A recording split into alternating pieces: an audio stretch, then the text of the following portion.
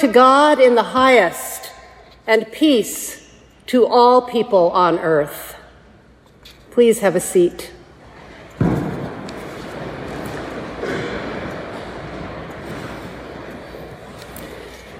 Earlier this week, I came upon a new poem by Tracy K. Smith, the former U.S. Poet Laureate. It literally took my breath away, and it has continued to play in my imagination since then as I mused about what I wanted to say on this holy night. Although it is not about Christmas in any obvious way, I want to share it with you. It's called, "This is a Poem About Kin and Neighbors." This is a poem about kin and neighbors. The will to see oneself as fragile, fallible, liable to fail, to consider a stranger and hear in the mind's ear one's true voice, insisting, "I must change." Ordinary people do this patient, urgent work alone and together, day upon day upon day.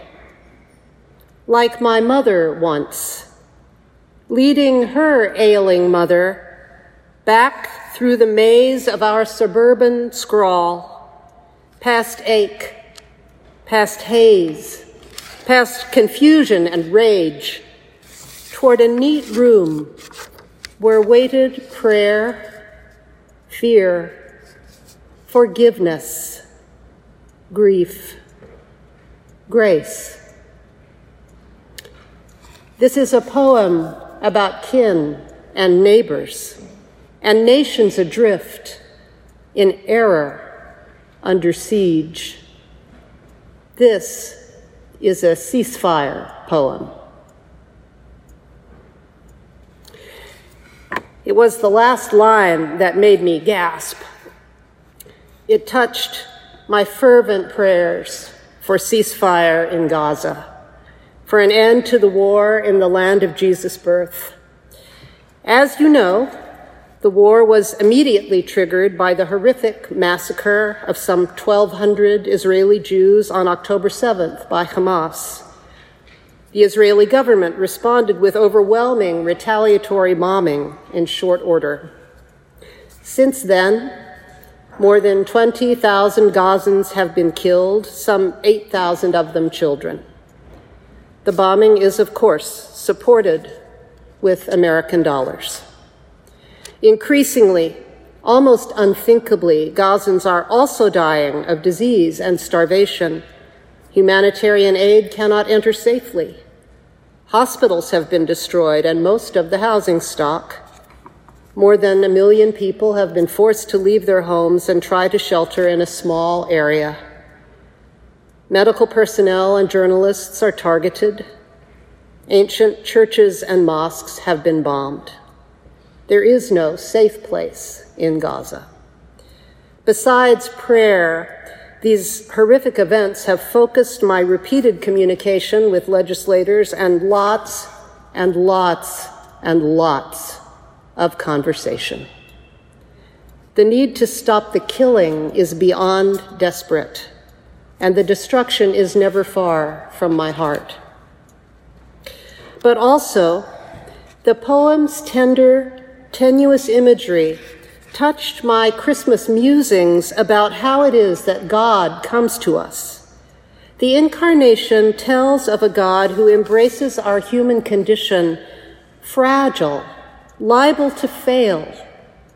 Divine power and privilege are laid aside in order that God can be with us. Jesus is born to poor Jewish parents in first-century Palestine, breathtakingly vulnerable. Like all newborns, this infant invites tender care and depends for his parents for everything. He needs everything. You may have seen the image of the newborn babe that has replaced the traditional manger scene at Christmas Lutheran Church in Bethlehem this year. It has understandably gone viral. In it, the infant Jesus, wrapped in a traditional Palestinian scarf, a keffiyeh, lies alone in a heap of rubble in bombed-out Gaza. The Reverend Munther Isaac, the church's pastor, asserts that this is where Jesus would be born if he came today. There is no safety or shelter. The other familiar figures of the creche are present, but they are scattered, not gathered in adoration at the manger. There is only devastation and uncertainty. It's very hard to look at. Others have mused, we have to search for the child in the rubble. He's lost. Is he still alive? Will he stay alive? But despite our cozy images of the first Christmas, danger and oppression were never far in first century Palestine. Jesus was born under the occupation of imperial Rome. The Christmas story begins with a decree from Caesar Augustus. A census is declared to count everyone in the empire's conquered territories. The tax will pay for the infrastructure of war and oppression. The control is efficient and brutal. Even a woman about to give birth has to travel. A week's journey it would have been in order to be counted. And this is exactly why God comes to us. Comes as Savior not only from the sin and struggle of our inner lives, though much we need that saving too. God comes to liberate the oppressed and lift up the poor, comes for politics and economics, comes for justice and peace. The online commentary Salt muses that when there is no room in the inn for the Holy Family, Luke may be signaling that Jesus evades the watchful surveillance of the census, that he's born off the grid, uncounted and undocumented. God slips through the net, slides in through the cracks to be with us in our need. The shepherds, the commentary continues, are also likely off the grid and uncounted, moving around with their animals as they do outside the town, in the hills, on the edges of the empire's known world. It's no accident that the message comes to them, nor is it surprising that they're afraid to be confronted and addressed by a divine messenger. No matter how we imagine the messenger, they're ringed all around with glory. The angel tells news of great joy for all. The Savior of the world is a child born in a manger, sleeping with the animals, just like you shepherds. The good news overflows into song. That's something we know quite a lot about at Ascension, the good news that overflows into song. And the song is glory to God in the highest, and on earth, peace. On earth, peace. Glory and peace.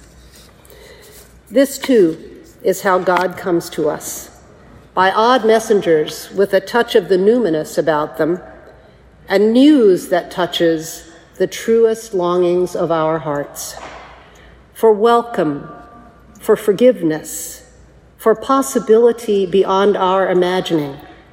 News that says, above all, that we are loved. In spite of everything, we are loved. The glory of God is both radiant and obscure. It's overwhelming, and it's experienced in glimmers, whispers. We find it in the wonders of the natural world and in the marvels of art and music. And we encounter God's glory in relationships that are blessed with kindness and healing and justice and peace.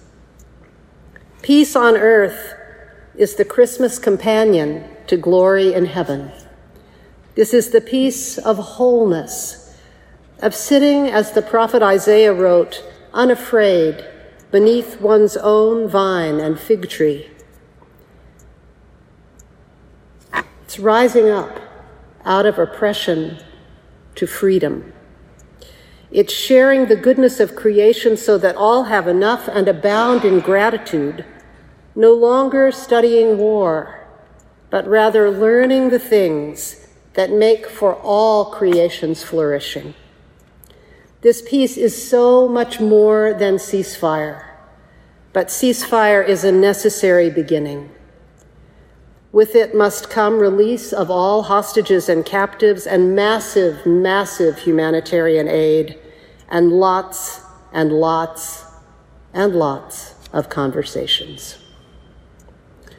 Christmas, the feast of the Word made flesh, is full of paradoxes. One of them is that it brings together this vision of so much blessing in a world with so much pain, so much beauty with so much horror, so much goodness and so much need. And they're all held together in the incarnation, raggedly and persistently, in God's utterly realistic love that embraces it all. The shepherds set out to find the child, and they recognize him. As they pour out the message they've received to his amazed parents, surely they're also saying to each other, "Look, he's one of us. This baby is asleep with the animals. He's a poor child, just like our children. He's the one who has come to and for us." Then they disappear from the text. In short order, Mary and Joseph and the newborn baby will be refugees, running from the murderous tyranny of the puppet king Herod as he orders the slaughter of all the boys of Jesus' age in Bethlehem. They will flee to Egypt. One writer wondered, could they get across that border today? Time-honored in Scripture, God comes to us as a stranger whose voice speaks of a change we recognize deep within that we need. God comes as this foreign other, seeking refuge, offering big challenges and unexpected gifts. Truly, even as we pray for the more than 1 million internally displaced who have been driven from their homes in Gaza, people are on the move all over the globe, including in our own New York City, fleeing war and famine, violence, and the impacts of climate change. God comes as a wanderer, a refugee. How else does God come to us? In the ordinary, extraordinary work, the ordinary and extraordinary gift of loving and being loved. Like any newborn, our infant Jesus evokes this love in a wash of tender feeling, and of course also in the labor after birth, the work of care, the challenge of raising up a child, which is joy and commitment, and sometimes just a plain, determined slog. Raising peace is that kind of work as well. Jesus taught love in memorable stories that trick the hearer into new understanding and self-examination. Taught it most in his life and his death. Love of God, love of self, love of neighbor, love of enemy. Our poem about kin and neighbors explicates it so beautifully. Ordinary people do this patient, urgent work, alone and together, day upon day upon day. Like my mother once, leading her ailing mother back through the maze of our suburban sprawl, past ache, past haze, past confusion and rage, toward a neat room where waited prayer, fear, forgiveness, grief, grace. The image of the room, a safe space where life's continuum of birth and death, mothering one's own mother, and all the burdens and joys of relationship are gently held, reminds me of lines from the beloved hymn we sang just a little while ago. Yet in thy dark streets shineth the everlasting light.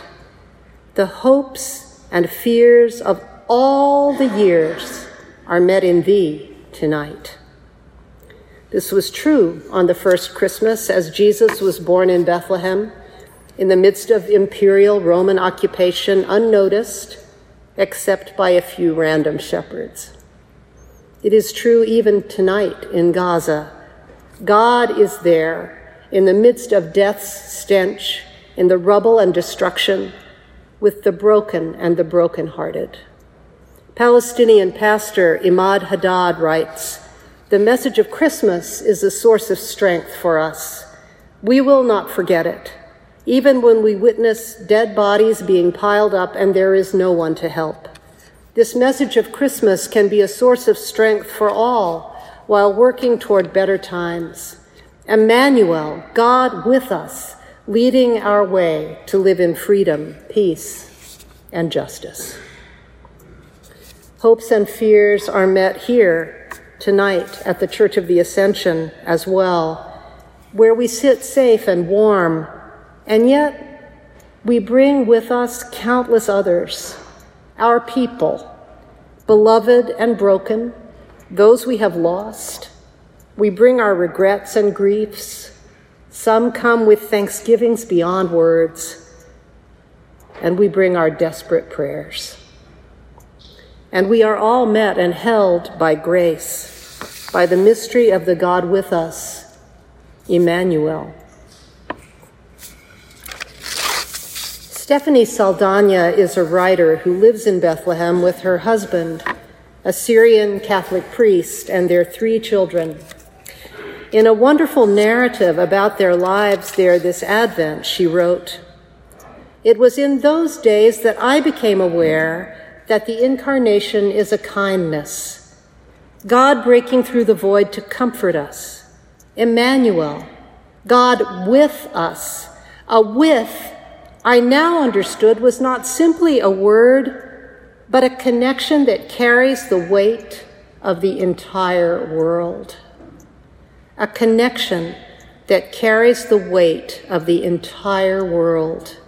God bridging the distance and saying, 'You are not alone. I would never ask you to live this by yourself.'" End quote. God comes as flesh of our flesh, our kin, because we are all kin. This is a sermon about kin. Saldana finishes her story telling of a conversation with her 8-year-old daughter.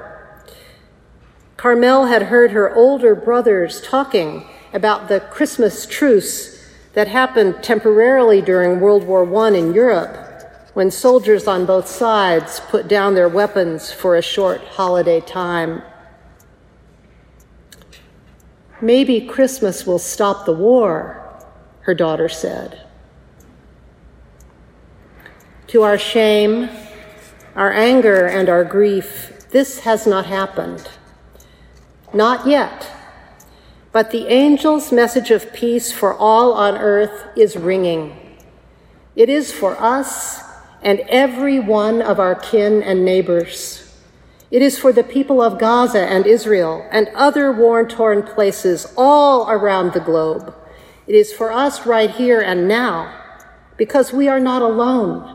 Emmanuel has come. Our Savior comes to bring freedom and justice in the most unimaginably horrific circumstances. Comes in vulnerable, tender, fierce determination to love and to be loved. Comes to be born anew, ever anew, in and through us.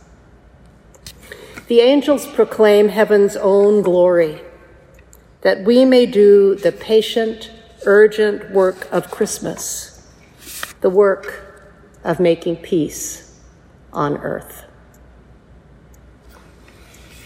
Amen.